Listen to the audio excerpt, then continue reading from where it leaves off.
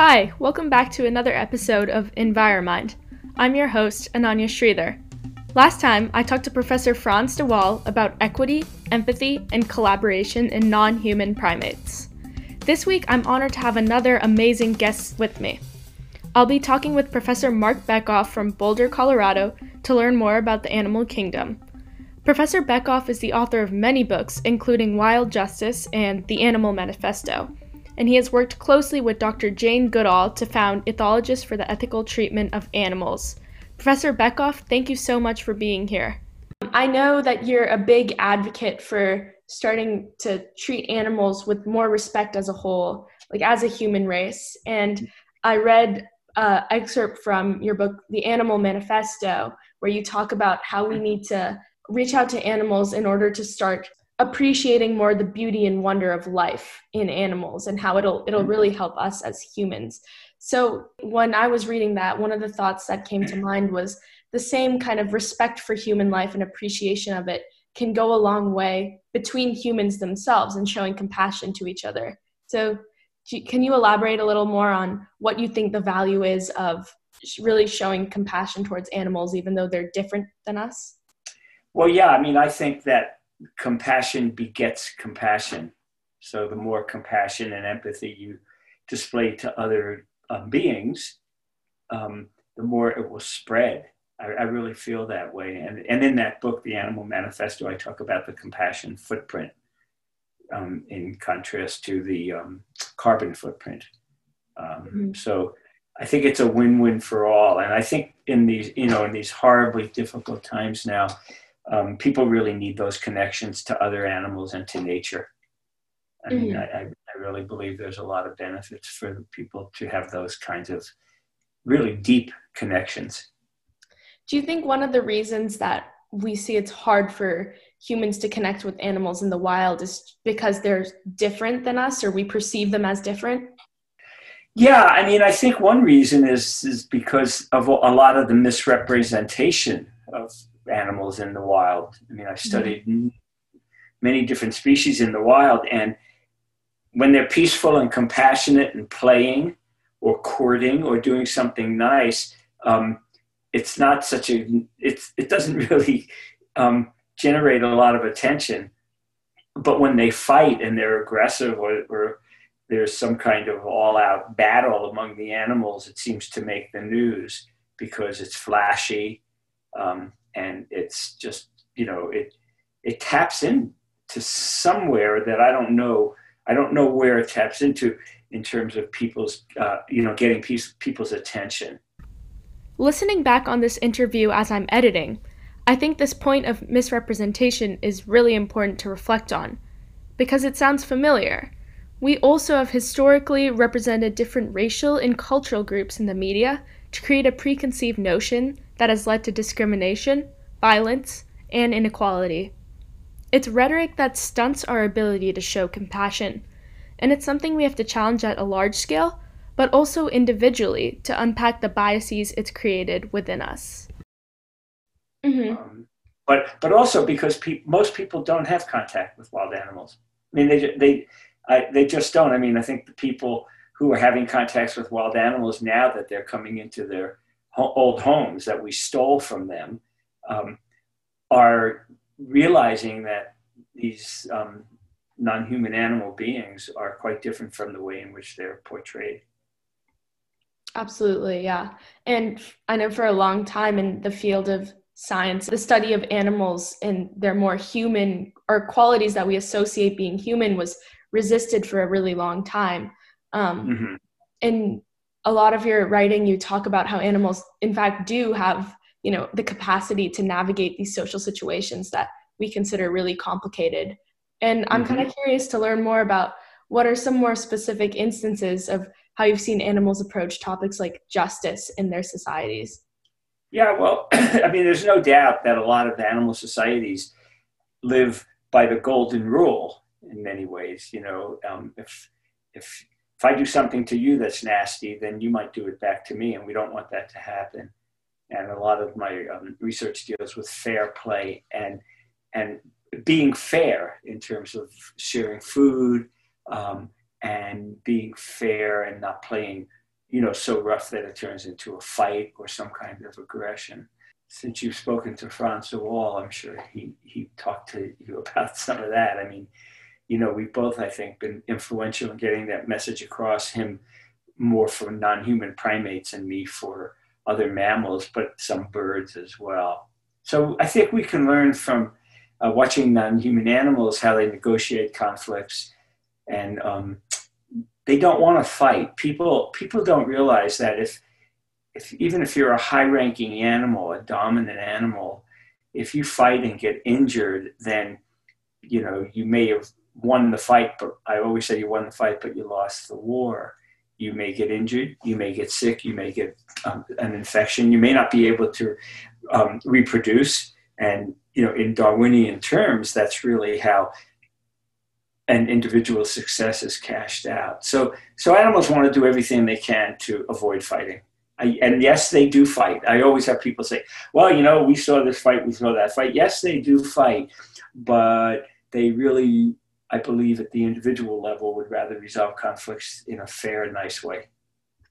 Mm-hmm. That's a really interesting point that I think is often overlooked. Also developing that instinct to de-escalate it or deal with it in a fair way rather than resorting straight to fighting and escalating conflict is a really interesting lesson for humans to take as well.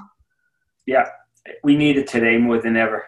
I honestly believe that we really need a lot more compassion and empathy, and obviously social justice. And it will go a long way in bringing people together, and it will last for a really long time.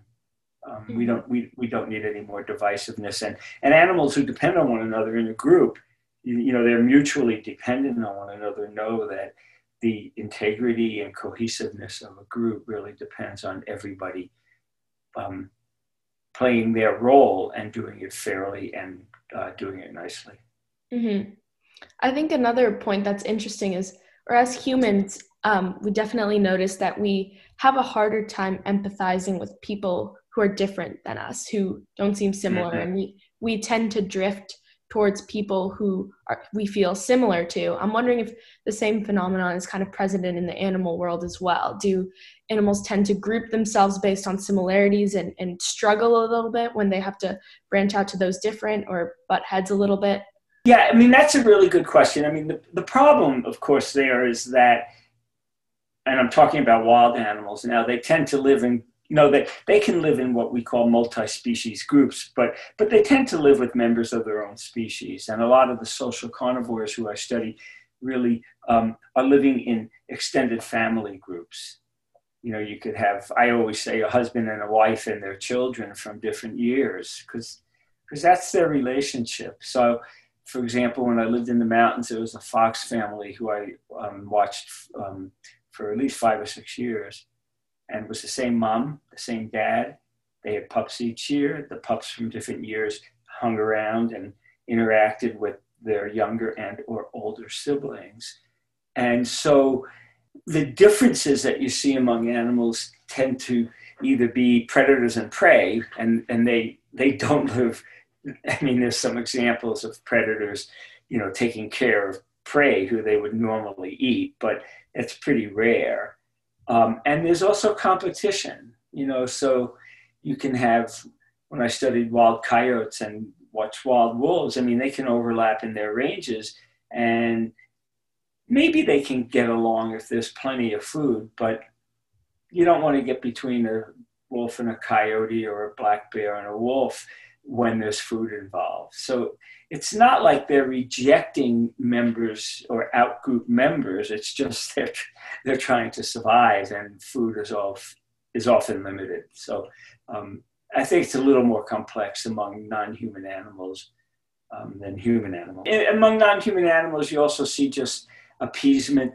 We call it appeasement behavior, maybe even some submission, because they just know at some point, when you're done and you're not going to get what you want, the best thing to do is move on. I mean, yeah. But your in-group, out-group question is really interesting from another point of view, because there's a researcher, Gordon Hodson in Canada, who looked at the way in which humans look at humans who are not like them, in group, out group. And a lot of the interactions with non-human animals are motivated by that same sort of speciesistic in-group, out-group difference. And once again, I'm hoping that these animals who are coming back into town will serve as a gateway species, and people will say, okay, look, I may not want to meet a wolf head on at midnight, but I also know that we can coexist in a much more peaceful fashion than we going after them with, guns and trying to harm them. Yeah, absolutely. I think that's such an important narrative today. Since that's something you're really advocating for and believing that humans should develop that relationship and that stature with animals, what do you think are key steps that we can implement, particularly in the next generation, so that they grow up with those values? Well, humane education. I mean, what you and I are doing now is a great example of what I really would favor. I do a lot of work with Jane Goodall and Jane Goodall's Roots and Shoots groups that really are centered on respect and compassion for animals, people, and the environment. But really working with youngsters, even younger than you. I mean, just getting them really interested in the natural world, because the natural world is fascinating. I mean, I still watch, the BBC Animal Planet and Blue Planet and Frozen Planet, and every time a new program comes out on Discover or PBS or BBC, I watch it, and I'm always learning. And I've been doing this for a really long time. So I think engaging kids and rewilding them. Sitting in a classroom is unwilding. I wrote a book called Rewilding Our Hearts and have a section called Rewilding the Classroom. So getting kids outside more and just appreciating our magnificent world. We live on a magnificent planet. Actually, when I was going to school, I went to kind of a more progressive school for my elementary through middle. And I remember we had this class that was called SEL, which stood for Social Emotional Learning. And that was really based on tools that we needed to show empathy and compassion towards our classmates, who obviously were also human. But I think I think it's important to also start linking the two. And if you have a more holistic view of the earth itself, we can, see the compassion towards animals helps us be compassionate towards other humans who might be different than us. And, respecting the land and nature can really be a tool that helps us be respectful towards each other and live in harmony as a whole. So I think that holistic view of the earth that you're talking about is so important. Yeah, there's a movement called the One Health Initiative. And what the One Health Initiative puts forth is that caring for humans and non-humans goes hand in hand. Mm-hmm. And it's a very powerful message, because I don't get it much anymore, but you might, because if you're interested in non-humans, I'll go, look, why are you interested in non-human animals? We've got all these problems with human animals. And I always say, well, some people work with non-humans, some work with humans, but in fact, they feed one another. And so I really like the One Health Initiative of basically working with non-humans, humans, and what they call their shared environments. I mean, we're sharing space and time with other animals. Even in your room, you are, and even in my office, I am. But the problem is that a lot of humans, not all humans, a lot of humans don't care what happens to the non-humans with whom they're interacting. Mm-hmm. And so I think that this pandemic is showing very clearly the importance of human, non-human relationships, friendly relationships. I mean, I really think that if there's any plus side to it, and I have to admit that it's hard to find a plus side, but if there is any plus side for the future, not for now, mm-hmm. your generation and generations that follow you, it's going to be the realization that we all live on the same planet. We share space, we share time, we share resources, and there's nothing lost. I mean, zero lost by being nice to other beings, both human and non-human. I mean, there's nothing lost at all. And sometimes people realize that when they're more tolerant and they're more open to coexisting with other animals, you really can. I mean, when I lived in the mountains, I had black bears and cougars or mountain lions and bobcats and coyotes and foxes right at my door. And I met some of them up close and personal. I don't want to meet them again. I'm lucky. I'm sure I'm lucky that I survived. But we worked out in a number of instances this coexistence so that I could go outside and this big black bear would watch me and I would wave and say hi, always knowing that there was an escape route, because I didn't want to be arrogant and think that it was actually a large female, that she was my buddy, but we worked something out. Right. That's a great So, story. yeah, I mean, and, when I worked with coyotes, I mean, you just need to respect their space and you need to respect that they have their own needs. And same with wolves in Yellowstone, you just have to respect them for who they are and learn who they are in terms of who they are, not who they are in terms of what they can do for us or in our interpretation of who they are. Mm-hmm.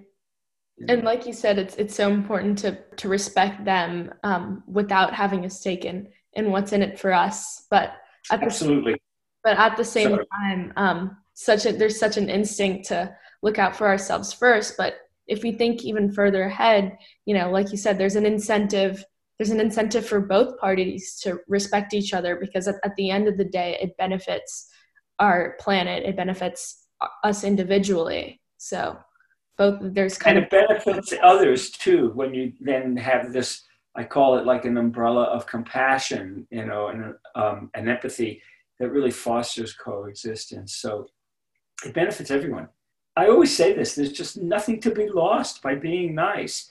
I mean, sometimes you're nice and it doesn't work out, but you haven't, I don't think I've ever lost anything by being nice, and maybe I wanted to be someone's friend or do something, and being nice didn't get me what I wanted, but big deal. I'm sure if I wound up yelling or screaming or fighting or arguing or demeaning them, I wouldn't have gotten what I wanted anyway. Yeah, so, absolutely. Yeah, absolutely. It's been really wonderful talking with you. I'm so appreciative of you lending your time to be here with me today. Well, good luck to you. I mean, thank you for chatting. This is great. Thank you so much, Professor. That was Professor Marc Bekoff, Professor Emeritus of Ecology and Evolutionary Biology at the University of Colorado, Boulder, the co-founder of Ethologists for the Ethical Treatment of Animals along with Dr. Jane Goodall, and the author of many fascinating books about the animal world. Thank you so much for listening, and keep an eye out for more episodes where I will continue to explore the politics of the animal kingdom. This episode of Enviromind was written and produced by me, Ananya Sridhar. I'll see you next time.